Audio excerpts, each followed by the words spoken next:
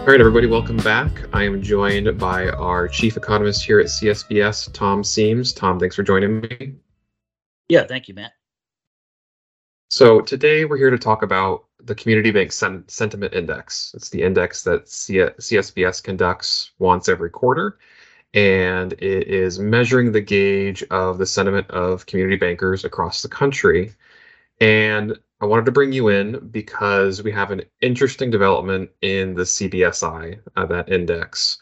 We now have the lowest reading of the CBSI in the 4 years we've conducted the quarterly survey.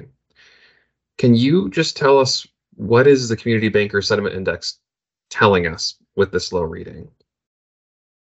Yeah, it's currently at 83, and 100 is considered a neutral level, and anything above 100 would indicate positive sentiment, and likely better economy and outlook ahead. Anything below 100 is a negative sentiment and, deteriorating contraction type conditions. So 83 is the lowest. It's 2 points lower than what it was last quarter.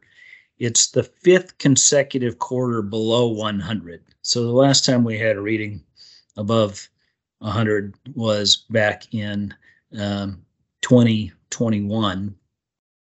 I believe it was. Yeah, 2021. And so it's telling us, really, I think, that bankers are concerned about the future outlook for the economy and for their industry overall. We've had high inflation. We've had a rapidly rising interest rate environment. We've had evidence of weaker economic conditions. All of that is weighing heavily on the banks and making them just a lot more pessimistic, even than when they were a year ago. So generally speaking, for the last 5 quarters, things have been negative, but it's taken a particular turn.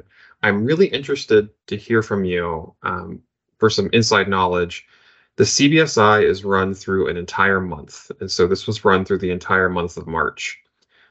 However, SVB, Silicon Valley Bank, closed suddenly in the middle of March. Right. Can you tell me if the results from the community bankers were different before and after the closure of SVB in your survey? They were different. We had some interesting results there. Like I said, the overall number for the entire month was 83. Prior to the Silicon Valley Bank collapse, the overall number would have been 84. And everyone that took the results after that, the result was 78. Now, you might think, well, why didn't it pull the index down more? We had about 75% of all the respondents that we got for the month coming in early, right? They came in during that first couple of weeks. And so we had a much larger sample, if you will, of banks that took the survey in the first 2 weeks of the month than in the last. So that's still pretty interesting. And in fact, we ask some special questions, and inflation has been at the top of the list. Government regulation has been up there.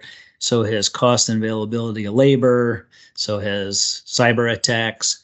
But interestingly, inflation, whereas it had been number one for the last few months, dropped to the number 2 concern, and government regulation jumped back to the top.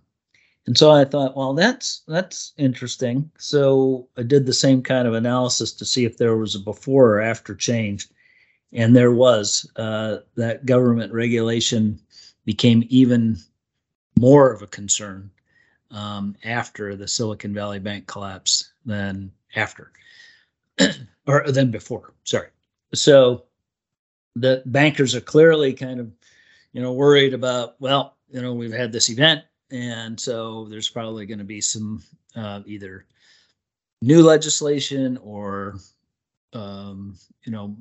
more supervisory activity using existing regulation, whatever. I don't know the difference or what they're actually thinking about when they answer the question, but they are concerned about a future higher or heavier regulatory burden ahead.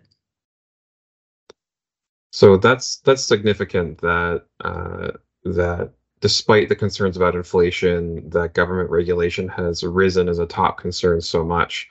There was another special question that you've asked for a couple quarters now, asking the community bankers whether or not we're already in a recession. And I think the number came back something like 94% of community bankers believe we're already in a recession.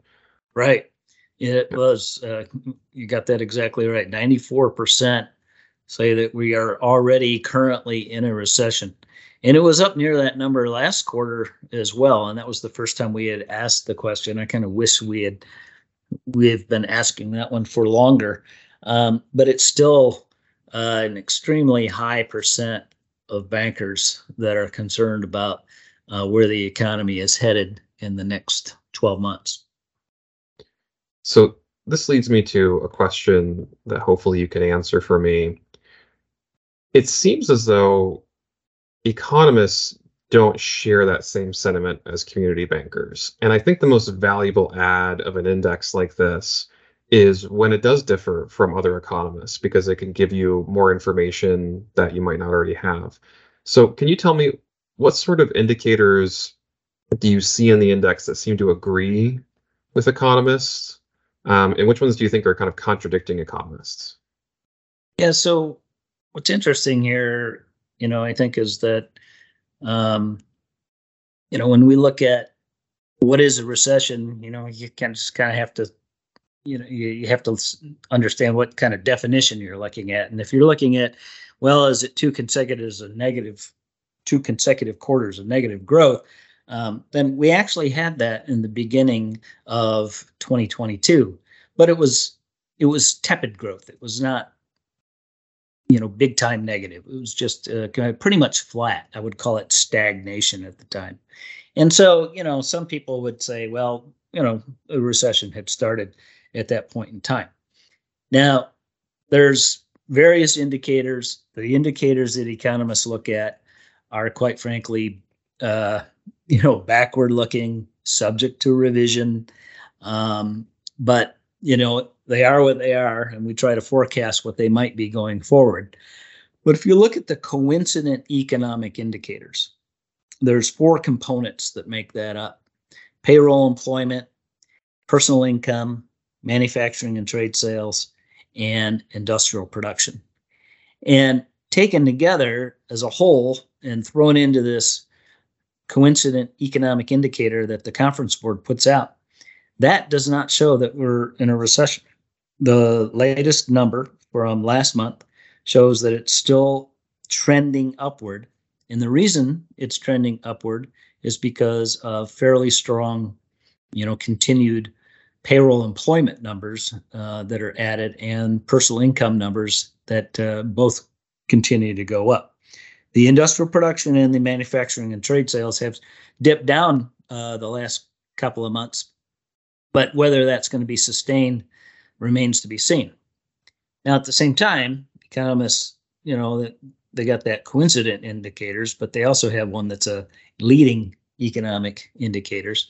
That's actually made up of 10 different metrics that go into that, things that tend to lead economic activity, like new orders or building permits, or there's a leading credit indicator, or the yield curve, or consumer expectations for business conditions, things like that.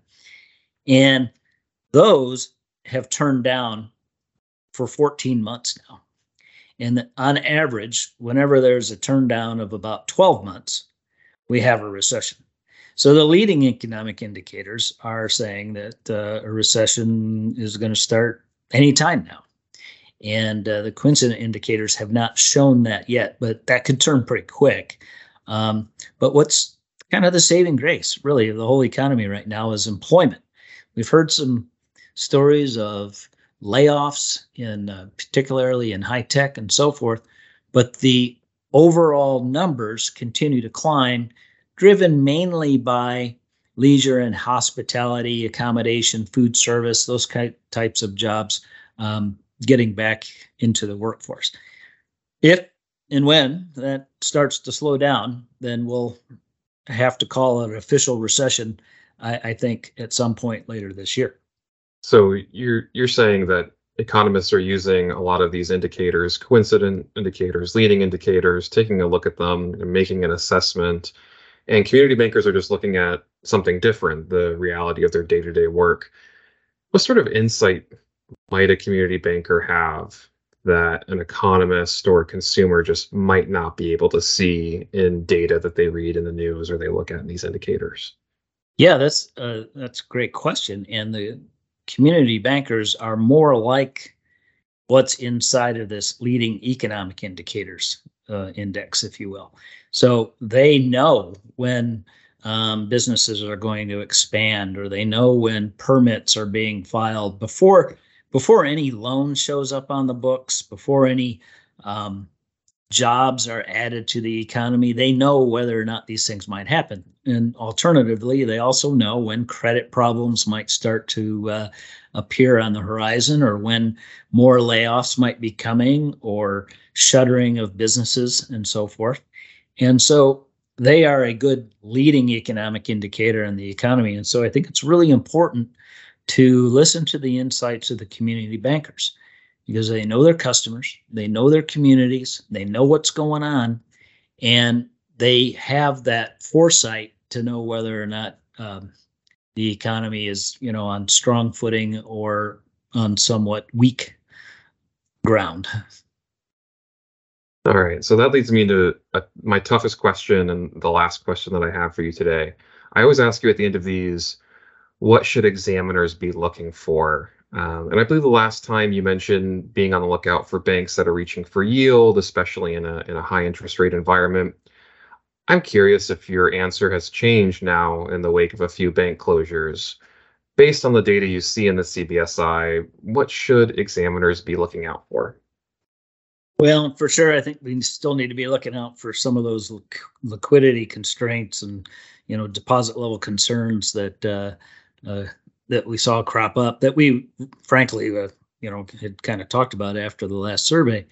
I think for sure what we need to be looking out for now is any deteriorating asset quality, right? We need to be looking out for deteriorating credit quality, because that'll ultimately have big impacts on, the future financial and economic conditions. So it's important to know what kinds of loans are being made, and the ability for repayment on those loans, especially in what we see, I think, is a weaker economic environment, and one that is characterized by higher inflation and rising interest rates.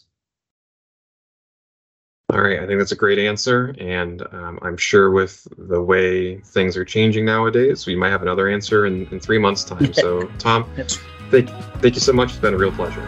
Yeah, that's right. Thank you, man.